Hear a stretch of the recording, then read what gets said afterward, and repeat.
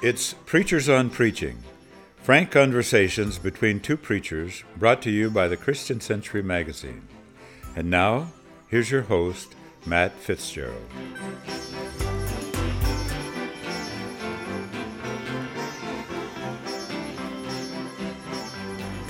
Thanks for listening to Preachers on Preaching. This week I speak with William Willimon, who is currently a professor of Christian leadership at Duke Divinity School, is recognized over and over again as one of the most influential preachers in America. He served as the Bishop of Northern Alabama for the United Methodist Church for a number of years. Prior to that was the pastor and preacher at Duke Chapel, while he also taught at that point at Duke Divinity School. Reverend Willimon is, I think he's hilarious. He's a very funny man and was deeply influential to me early in my own ministry, largely because of the book he wrote with Stanley Hauerwas, Resident Aliens. That book taught me, and I know many others, how to speak a distinctively Christian and peaceful word at that tough moment in our nation's history and in the history of the church. In upcoming weeks, we're going to have conversations with the poet and preacher Christian Wiman, with Jim Wallace from Sojourners, and many others. Please do continue to email me your suggestions at preachers@christiancentury.org. For now, here's Will Willimon preaching during Lent of last year on the story of Lazarus being called forth from the grave. Our lives are not under our sole control. We live on God's time, not ours. And maybe that applies not only in life, but also in death. It is conventional at the time of someone's death for mourners to say, I am sure that my loved one is now with God in heaven. And that may be the case, but the historic Orthodox Christianity has more traditionally said that when we die, we wait. The dead wait. The dead lie in state, awaiting the last trumpet, awaiting the general resurrection. The dead wait, just like Lazarus waited in the tomb. We wait. Maybe our waiting for God in life is therefore a kind of training to fall back on the everlasting arms in death and wait for God. Because maybe the last pope was right when he said, only God has a future. We don't have a future without the love of God. A frequently asked question of me when I was exiting as bishop was, what do you think will be your chief legacy? And I responded in all seriousness, well, God only knows. And I was serious, because legacy is God's self-assigned task. We have nothing within us to give ourselves a future. Only God can do that. So, Will Willimon, welcome to Preachers on Preaching. It's an honor to have you here for this conversation. Well, it's an honor to be in conversation. Thank you.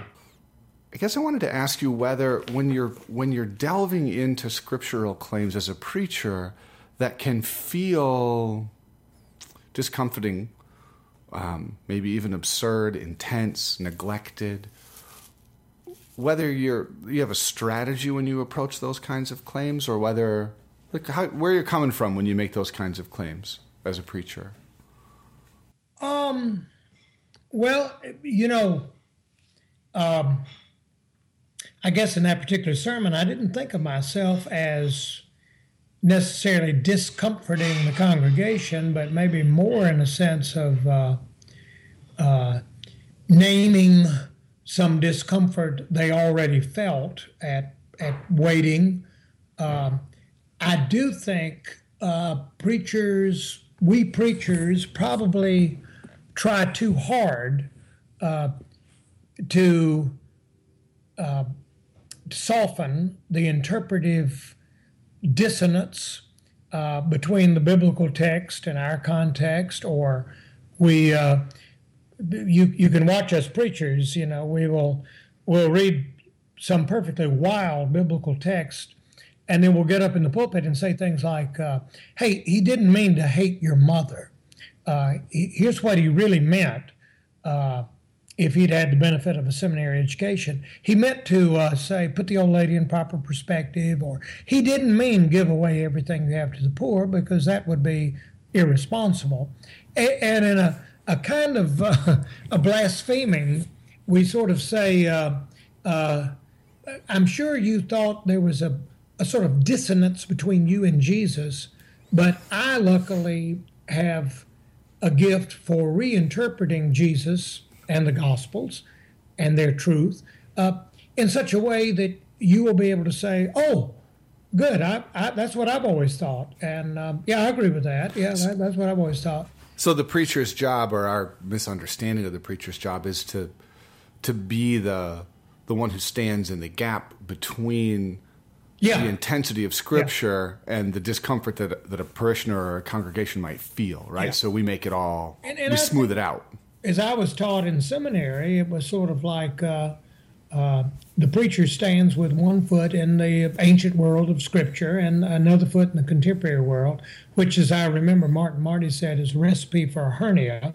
But that I thought I was the one to narrow the gap between us and God in my sermon, to bring God near. Well, I'm kind of thinking, that's God's business, to bring God near to us. My business sometimes is to open up that gap, to play within that gap. I guess in that sermon I did some of that in saying, hey, am I the only person here who finds it really odd that Jesus hung around 3 days? Does this seem normal to you? And that I guess over the years, I've come to sort of appreciate that dissonance, that gap, however you describe it, as a wonderful opportunity for us preachers to note it, to point to it, and then to creatively play around with it. Eugene Lowry used to say in biblical interpretation, look for the weird. Stick with the weird. The weird is interesting. The weird is fertile for a sermon. What is not fertile is the commonplace, the already known, the obvious. And so now I got to admit, maybe one of the weaknesses in my preaching is sometimes I get a bit too infatuated with the weird. One of my problems is I've been preaching for about 45 years now, and forgive me for sort of saying to the congregation, hey, look what I discovered in the biblical text. Here's an odd detail. That I've read 400 times before. Yeah. If I hear you right, if we open that gap up, or at least acknowledge and name it, we then need to trust that it's not up to us to close it, to solve it. Is that what you're getting at? Yeah. That God, there's actually a point. I want to read something from one of your books. There's a point in your book, Conversations with Bart on Preaching, which I've always found to be very helpful. Yeah. Where you name this phenomenon, and you say biblical preachers must cultivate the art of relinquishment, letting go of our dearest insights in deference to the Bible's insights. And then Bart says, the gospel is not in our thoughts or hearts, it is in Scripture. The dearest habits and best insights that I have, I must give them all up before listening. I must not use them to protect myself against the breakthrough of a knowledge that derives from Scripture. Again and again, I must let myself be contradicted. I must let myself be loosened up. I must be able to surrender everything. Well said. I'm just thinking of all the times I violate that principle. Yeah, but I believe in that. I just I'm not always able to do it. That's well, as Bart says elsewhere, between what does he say? Between what is possible in theory and what is actual in fact, there inexorably lies the fall. Yes. I was wondering though, did it take you? You've been preaching for 45 years. Did it take you a while to get to the point where you were comfortable in that act of relinquishment, of getting out of the way? Yeah, I think particularly I've noticed with endings of sermons, there is that preacherly need to tie it up, to say, let me say again, here's what I mean, let me recapitulate, or to qualify what one has asserted. And I think that probably comes both from an insecurity you have as a public speaker, but also I think it can be a kind of theological insecurity. Is the Holy Spirit able to speak for itself? Can God make a way to someone or not? And Stanley Hauerwas once said about my preaching, after a sermon I preached, he said, you have too damn much faith in your congregation. And I said, that's a lie. I don't trust them any farther than I could throw them. I know them better than you do, and they're killers. But I hope I gained a kind of trust in God. And not to sound too pious, but I think the longer you preach, the more you're surprised that God speaks. God says more than we say or that we intended to say. Jesus' parables, I think, are a model for us, where Jesus sort of ends and says, if you got ears to hear, hear. Yeah. If you don't have ears, here's another story. And, we don't know in the story of the prodigal son if the older brother ever loosened up and joined the party. We don't know if the younger son ever grew more responsible and went to law school. We're pretty darn sure they didn't live happily ever after as a family. But I think Jesus does not tie it all up, maybe to give the Holy Spirit room to romp among the congregation. And Henry Nouwen says in his book, The Living Reminder, that we pastors should be very careful about the last words we use when we're leaving a hospital room, because he said sometimes we have to leave so that God can come. Mm. And sometimes the last words we speak are, in a sense, okay, we've had prayer, we've had a conversation, and now I'm going to leave you with God. And I like that applied to preaching. Oh, that's great. And it's interesting liturgically, too. Like, we have this impulse, as you just said, I think partially, too, as sort of like the mistake of a sermon for an essay. You want to have your concluding statement. You want to sew everything up at the end as a literary piece. But liturgically, yes. We've got, to make room for the Spirit, the conclusion of a sermon is not the end of the worship service, right? There's, at least in my church, there's a good half an hour afterward for the Spirit to intercede, for things to continue unfolding. And I've asked pastors sometimes, when does a sermon end? And pastors agree. Sometimes it's months later. And that in a sense, the sermon, the best you can say with the sermon is we pray that it will be the beginning of some divine human revelation, communication. I remember, this is the Christian Century podcast, but when I left the parish and went to teach at Duke back in the 70s for the first time, an editor of the Christian Century said, "Oh, gee, now you're not going to be any good as a writer to us." And I said, "What do you mean?" And he said, "Oh, you'll start writing like a professor. Nobody wants to read anything professors write." And I said, "What do you mean?" And she says, "Well, you write like a preacher. you go in, you hit them in the stomach, and then you leave. And said in the Christian Century, we don't have a lot of space for someone to mount an argument. We don't have a lot of space for you to prove that you've read everything written on this subject. We don't have enough time for you to qualify carefully every statement you make. And she said, we like you because you write like a preacher. You don't try to be fair. You don't try to be balanced. You just go in there and you want them to hear you, and then you leave. Well, I think that's a nice observation of why preachers do some great communication, and sometimes our best communication is when we stop. And I kind of love it when people say to me, gosh, you didn't give us a good ending. And I said, because I don't know what it is. That's your job. It's my job to get this story out there. It's your job to actually live it.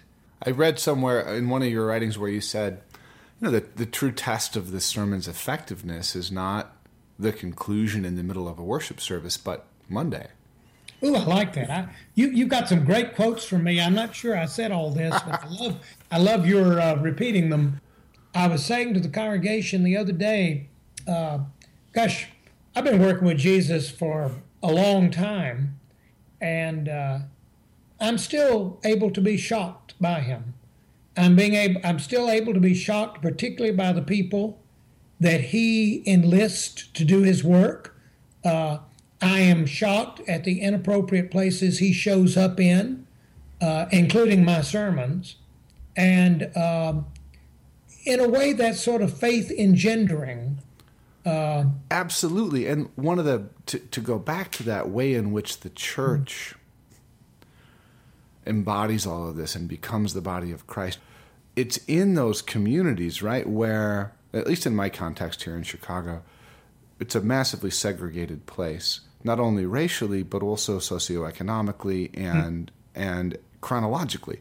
So a young person can go through their entire work week and really never have any encounter with somebody who's not older than 45 years old. And in the same way, seniors who live in these, senior citizen high-rises can spend their whole time and not run into anybody who's younger than 70. And the church becomes this place where we mix it up and we come together. I was thinking about, I ministered in the suburbs for a while in a place that the whole community was of one mind and not in the way that Acts would have us be, but of one sort of like slice of humanity. And they were good liberals, and they wished that they were a more diverse community. And they would pray for that, actually, and we talked about it a lot. And then this guy showed up in the congregation who had moved to the suburb to live with his mom, and he suffered a closed head injury as a child, and he started coming to worship. And in the Joys and Concerns one Sunday, so this is after months of the congregation wishing it were more diverse, this guy shows up, and he pops up after a couple of weeks in the Joys and Concerns, and he kind of shouts out, I just want you to pray for me because my parents forced me to have a vasectomy when I was 17 years old. Wow. And it was, of course, that afternoon I had people in my office, what are we going to do about this guy? We got to shut him up. You got to put a muzzle on him. And I remember thinking, well, you prayed for a more diverse congregation and now you got it. I love that. So I love church as the place where there's room for that, right? And I would want to claim that as a probable, possible work of the Holy Spirit. I'm thinking about one of my pet peeves is going to smaller congregations, and the pastor says, and now let's have prayer requests. What are the prayer requests? Well, I never hear any prayer requests except for the physical deterioration of older adults. And within that congregation, I find very little justification in Scripture for that being prayer. And Christian prayer is, if that guy shouted that out at the prayer request time, I'd say, I think a vasectomy trumps your broken hip. I think now we got something to talk about. We got something for Jesus to do here. And it's not news when somebody my age has health problems. That's kind of the way God set it up. That's what we're supposed to do at my age.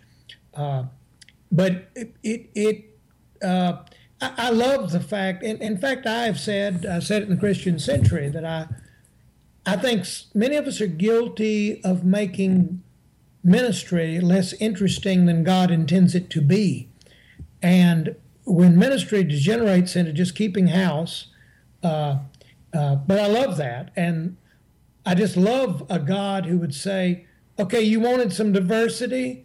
I know you had in mind a nice family from another race that would show up and all. I'm going to give you some diversity. And in a way, it's like God saying, I'm going to give you a chance to be more than the Men's Garden Club. Yeah, exactly. I'm going to give you a chance to be the body of Christ. And you may be surprised by yourself in this. And so by your way of, exactly, because you'll get stretched, and that church really did and responded to it in a wonderful way. I'd like to ask you about the different context in which you've been a preacher. So you started as a parish preacher, you went into academia, you stepped out. How did your preaching change when you went from a local parish into an academic setting? Did you feel like you had to retool? Did you feel like you had to change your approach? I'd been a bishop for 8 years in a distinctly non-academic setting. So I'd done some of that. One little way my preaching changed, well, it wasn't little for me, it was little maybe, but I followed a young man who was a masterful preacher without notes.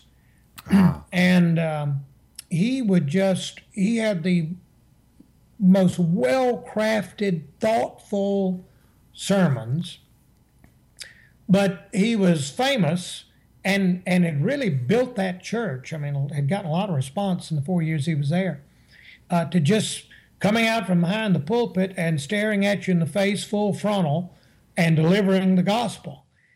Well, that meant that when I went, I thought, gee, I don't look as good as he does, full frontal, but I had to work up my sermon and then spend a couple hours extra learning the sermon so that I could come out from behind the pulpit, stare them in the face, never looking at my notes, and deliver the sermon. So in that way, I changed.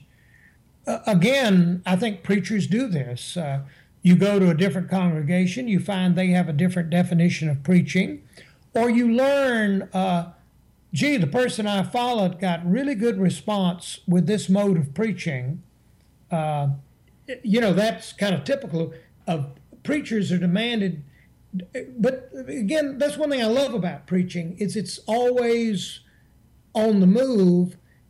Not only because the culture's on the move, our congregations hear differently and all, but also because we serve a living God and the Holy Spirit is on the move. And that takes a lot of humility, though, that for you as an esteemed preacher to come in and say, you know what, this young guy before me had this method. It worked, and I see that it worked, and I'm not going to force these people to adjust to my style or tone. But it's part of the joy. About 3 or 4 years ago, I got hooked on TED Talks. And I was listening to all these TED Talks on astronomy and computer memory and artificial intelligence and all kind of stuff I had no interest in and no knowledge of. But I was just, as somebody in the communication business, I just marveled that these people just walked out on the stage and suddenly gripped me and then walked off the stage in about 12, 15 minutes. I was addicted. You live in Chicago, and if I lived in Chicago, I wouldn't be doing a podcast. I would be down at one of the comedy clubs in Chicago every night. Every time I'm in Chicago, I love to go down to those comedy clubs, and I'm sitting there and I'm listening to somebody that I'm thinking, gosh, he's crude and this is vulgar language and all. But I said, I feel I'm with a brother. This really feels home to me. And my theory for that is you get a guy that walks out on stage. I've never heard of him. He's never heard of us. And I'm there with a bunch of strangers. And in 10 minutes, some guy has got his arm around me laughing and say, that's true, isn't it? I got a guy at work acts just like that. And I'm thinking, hey, guy, take your hand off me. I don't know you. What this guy has done is, through nothing but words, has created a community. Isn't that amazing? I love that. There's a line from a rock and roll song I like where the guy suddenly stops and he shouts out, "Power to the people making money with their mouths." And the first time I heard that, I mean, I don't agree with the sentiment whatsoever, but I thought, that's me he's talking about. Yeah, and I get it. It's funny. Sometimes you'll hear people, I hear people at least, apologizing for what I think is poor preaching by saying, it's an outmoded method of communication. Nobody does this anymore. How unusual is it for people to stop and listen to anybody talking for 20 minutes or 15 minutes? And my response in the back of my mind is always, that's happening all the time, as you just said, in comedy clubs and TED Talks. It's no, I think, we've been told for a while, hey, preaching cannot compete with electronic media. Preaching's on the way out. Well, there is a weird sense in which electronic media has restored the power of one human being standing up and giving testimony in front of other human beings. And I think there's just something inherent in the Christian faith that is auditory, acoustical. It basically travels by one human being talking to another one. So absolutely. I think preaching is here to stay, and maybe even is coming back into its own in an interesting way. In your own life as a preacher, my sense of having listened to and watched a lot of your sermons is your style is, in a strange way, it's light. And even as it's light and disarming, through its lightness, there is this deep gravity. And as I was saying at the very beginning of our conversation, these claims that are extreme and intense and are pointing toward the cross, is that something that you worked at, that juxtaposition? I don't remember consciously working on anything like that, but that doesn't mean that I didn't work on it, and that I like your description of that. It was, I love humor. I find a lot of humor in Scripture. I hope God has a sense of humor when He's evaluating me. But sometimes I get into trouble with humor, and sometimes I think my humor gets away with me. It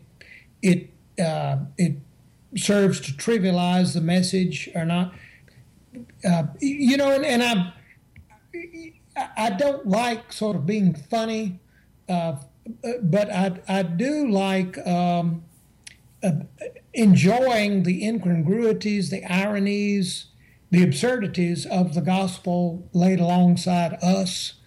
And I must say, when I'm with people, many times people will comment on the humor, and I never know whether that's a good thing or a bad thing. But I was quoting the great theologian George Carlin tonight in a Bible study I was doing at our house. And we were talking about spirituality, and I was saying I was suspicious of spirituality. And I said, as George Carlin said, as best he could tell, being spiritual is whatever you're doing when you're feeling really, really good about yourself.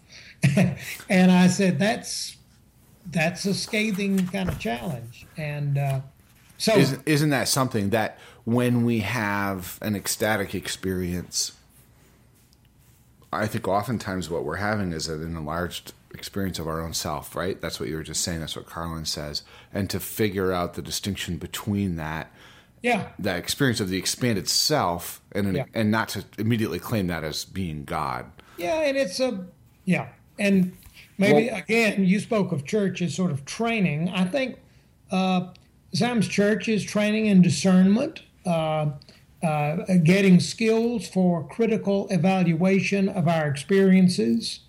So you have a new book that you've just published with Stanley Hauerwas, written with Stanley Hauerwas, just came out, Holy Spirit. Yeah. I'd like to talk a little bit about that book. Okay. And in particular to to touch on where you see the role of the Spirit in preaching. How do we preach a sense of the Spirit as being present and grounded in the bodies amongst us, right? And in the body that we constitute as the church, as opposed to being this thing that is either a gloss or floating beyond us? Well, I think it's this is a great temptation and a great fallacy of a lot of contemporary, quote, spirituality. I find it helpful to say, Christianity is not a spiritual thing, it's an incarnational thing. Also, I'm very suspicious of attempts to depersonalize the Holy Spirit, in that, I'm using Acts of the Apostles in a class I'm teaching on Christian leadership, ordained leadership. But I've asked the class, from the book of Acts, describe the personality of the Holy Spirit. And the students come up with stuff like destructive, creative, showing up at the wrong time, dragging the church, kicking and screaming all over Asia Minor, doing really weird stuff that is completely unexpected and inexplicable, having a great sense of humor, and I think it's very important that the Holy Spirit keep being linked to Jesus Christ. It is His Spirit. So when you speak of depersonalizing the Spirit, it's divorcing the Spirit from Christ. Yeah. And assuming that it's its own independent The Holy Spirit thing. is not some impersonal force. It is the Father, Son, and Holy Spirit in action, in power, in movement. But will you agree with me when I say that I think for us good mainline liberal Protestants, this kind of talk makes us nervous. Oh, absolutely. We don't know what to do with the Holy Spirit. Yeah, and therefore we often drive neo-charismatics out of our churches, or I've got some Pentecostals who sit on the front row of a class I'm teaching.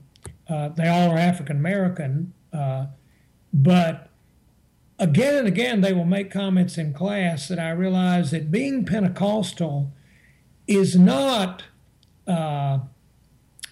being sort of anti-intellectual. It's maybe taking the intellect to a new power, beyond words, beyond what passes for logic, a sense that if it's about God, it's probably going to break language, be more than language.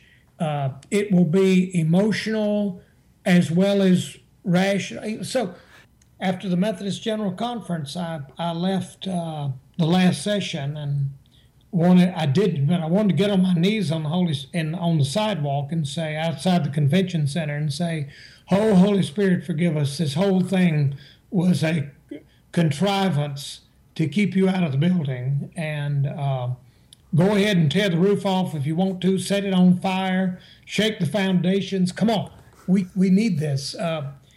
It is interesting how I've asked pastors, who is the most threatening person of the Trinity? And the overwhelming candidate is the third person of the Trinity. But again, back to preaching, I just think in preaching, I think in the act of preaching, over time, you develop a robust pneumatology, in that you have these experiences of people hearing more than you said, of the God touching the wrong people. And Sunday, a man comes out of my sermon in Georgia and said, "Well, something has happened here today. My mind has been changed. Thank you." And I said, hey, that's great. I mean, to change somebody's mind in Georgia, that's pretty good. What was it about my sermon that you found changing? And he said, I don't remember anything about your sermon. I'm just saying that whatever it was, I'm looking at things differently. Well, that to me is a kind of everyday, typical observation of the work of the Holy Spirit. On the other hand, when I work hard on a sermon and I give it my best effort and I deliver it in a well-modulated voice with hand gestures from the torso, and nothing happens, nobody hears anything, and everybody just goes home, that also can be a testimonial to the freedom, the sovereignty of the Holy Spirit to bless some of my work and refuse to bless other parts of my work. As a bishop, many times I'd preach my heart out visiting in a church, and it was obvious they didn't like anything I said, and they all sat there with their arms folded staring at me, and nobody said anything after the service. And I'd get in my car and I'd said, is it too much to ask you to show up? It's Alabama. I need some help with the lifting. Come on. It wasn't that bad a sermon. But we can't, right? Our eloquence, even our need, can't muster the Spirit. That's beautifully said. I love that. Our eloquence and even our need cannot order the Holy Spirit. It's not grace if it's predictable, programmable. But again, that's kind of part of the fun and the agony of being a preacher. That I remember one of the student ushers stepped into my Gothic washroom at Duke Chapel and came out and he said to the ushers, he said, Will has got stomach medicine in his washroom. And so one of the students said, you need stomach medicine to preach to people like us? And I said, no, don't flatter yourselves. I need stomach medicine to preach with the Trinity. I said, I've been at this a lot longer than you have, kid, and you never know what God might do during my sermons.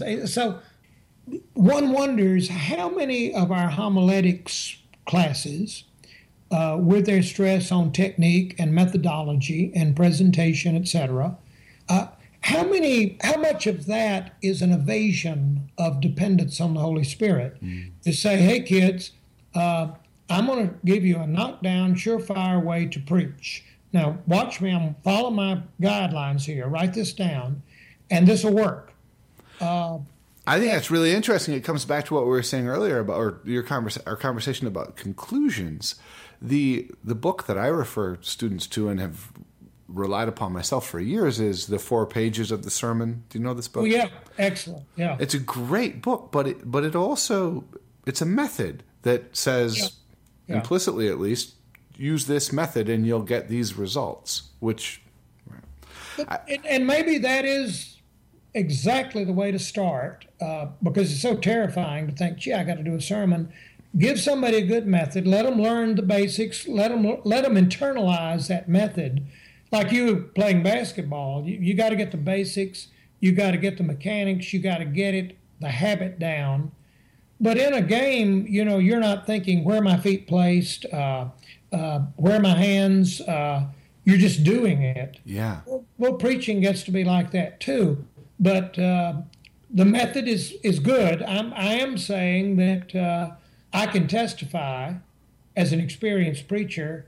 I don't give a rip how good your method is and how smart you are and how eloquent you are with the English language. It can fail. And it often does. And I guess that's one reason I've always thanked God I was an English major. And I've always been drawn to art. And I love the fact that artists dare. And they walk out on that tightrope, and sometimes they gracefully get to the other side, and it's a beautiful piece of art, and it works. And other times they fall flat on their face, and but that's part of the joy, the glory. So, I want to ask you about your reading. You're a voracious reader, from what I read, anyhow.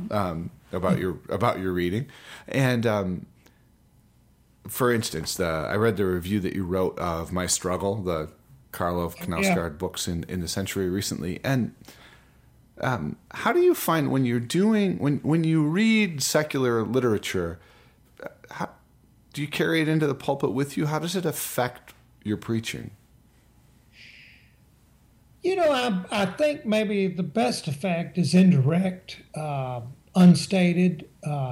It changes me often in ways I'm unaware of or can't articulate. I remember years ago, Betty Ochtermeyer, who was a great Presbyterian preacher, in one of her books, she talks about the use of poetry in the pulpit. And she said, generally, if it's good poetry, it takes time. You got to go over it a number of times. You've got to let the poem speak to you on its own terms and own time. If it's bad poetry, it doesn't require explanation. It's just rank sentimentality. Why would you want to use bad poetry in a sermon? Therefore, never use poetry in a sermon. And there's somewhat, I find, about using literature, it kind of pisses the congregation off when you say, I was reading a very thick novel by a Norwegian the other day. Well, most of the congregation's sitting there saying, I wish I didn't work for a living and I could sit around and read these stupid novels like the preacher does. And it can be condescending and all. So I think it, I guess I like what it does to me. I'm reading a novelist and I'm thinking, here's a guy that's trying to create a world with words. Well, that's me. I do that. And here's a person showing me something about the human condition that's important. And in my new book, it's coming out in October. Here's a blurb for it, but How Odd of God, and it's a book about preaching. And I'd love for you interview me sometime on that. I'd love to talk about it. When it comes out. But I talk about the experience of going to see the movie American Hustle. You didn't see the movie American Hustle? No. It's a sleazy group of characters. The theme of the movie, as I interpret it, is in America, everybody's got to hustle. Everybody's doing it for the money, whether you work for the FBI or whether you're a gangster and all. And in the end of the movie, the cheap, tacky hustlers, this couple, turn out to be the only people with any moral sense and any goodness in them, as opposed to the government agents. Well, I walk out of the movie and I think, gee, I'm preaching tomorrow, and my sermon is not going to have as much truth as that darn Hollywood movie that did it for the money. Well, I think it's good for preachers to see that. So rather than sort of lifting up literature or film as like a sign of your own erudition or examples, the indirect influence that you're talking about is to look at the way in which these methods of telling the human story are doing that well, right? And then catching an influence from them. And of course, we preachers are always looking for clues, what's going on in the culture, what's going on in human life. That's what I think about those Knausgaard books. The just like diligence with which he's paying attention to his own life. As I read those books, I don't know if this really pertains to preaching so much, but just in terms of one's personal sense of gratitude, I found myself as I read them slowing down. You can't help. I mean, he's transfixing, right? And paying attention to my own life much more carefully, and then in turn feeling, and he's not talking in this way, but for me, the end result was, it's weird. I mean, these books written by this atheist Northern European made me feel much closer to God because they made me stop and just kind of think about my day more, which leads to gratitude or confession or whatever. Yeah, and I think that's one reason we honor great basketball players and we honor great artists. It kind of makes me feel better as a human being to think, I wish this person were a Christian, but maybe it would take a Christian to say, boy, God, you did a great job on that human being. That is a marvelous work of genius.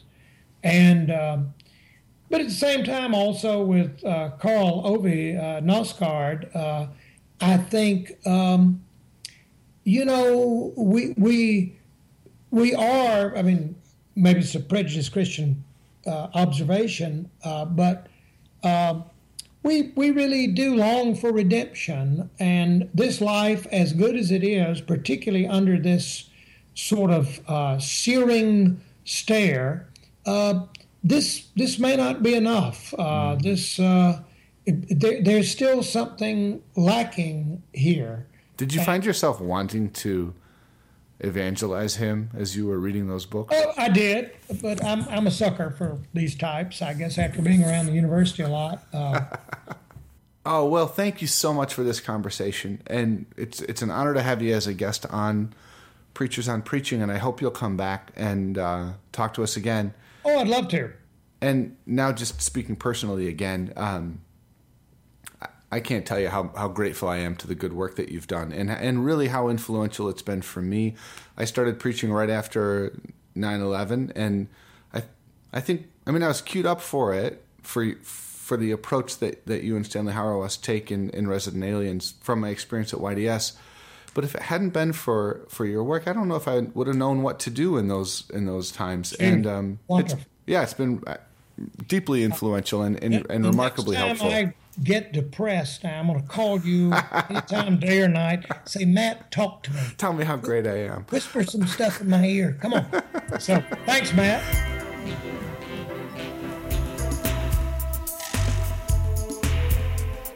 Many thanks for listening to the Christian Century's Preachers on Preaching podcast.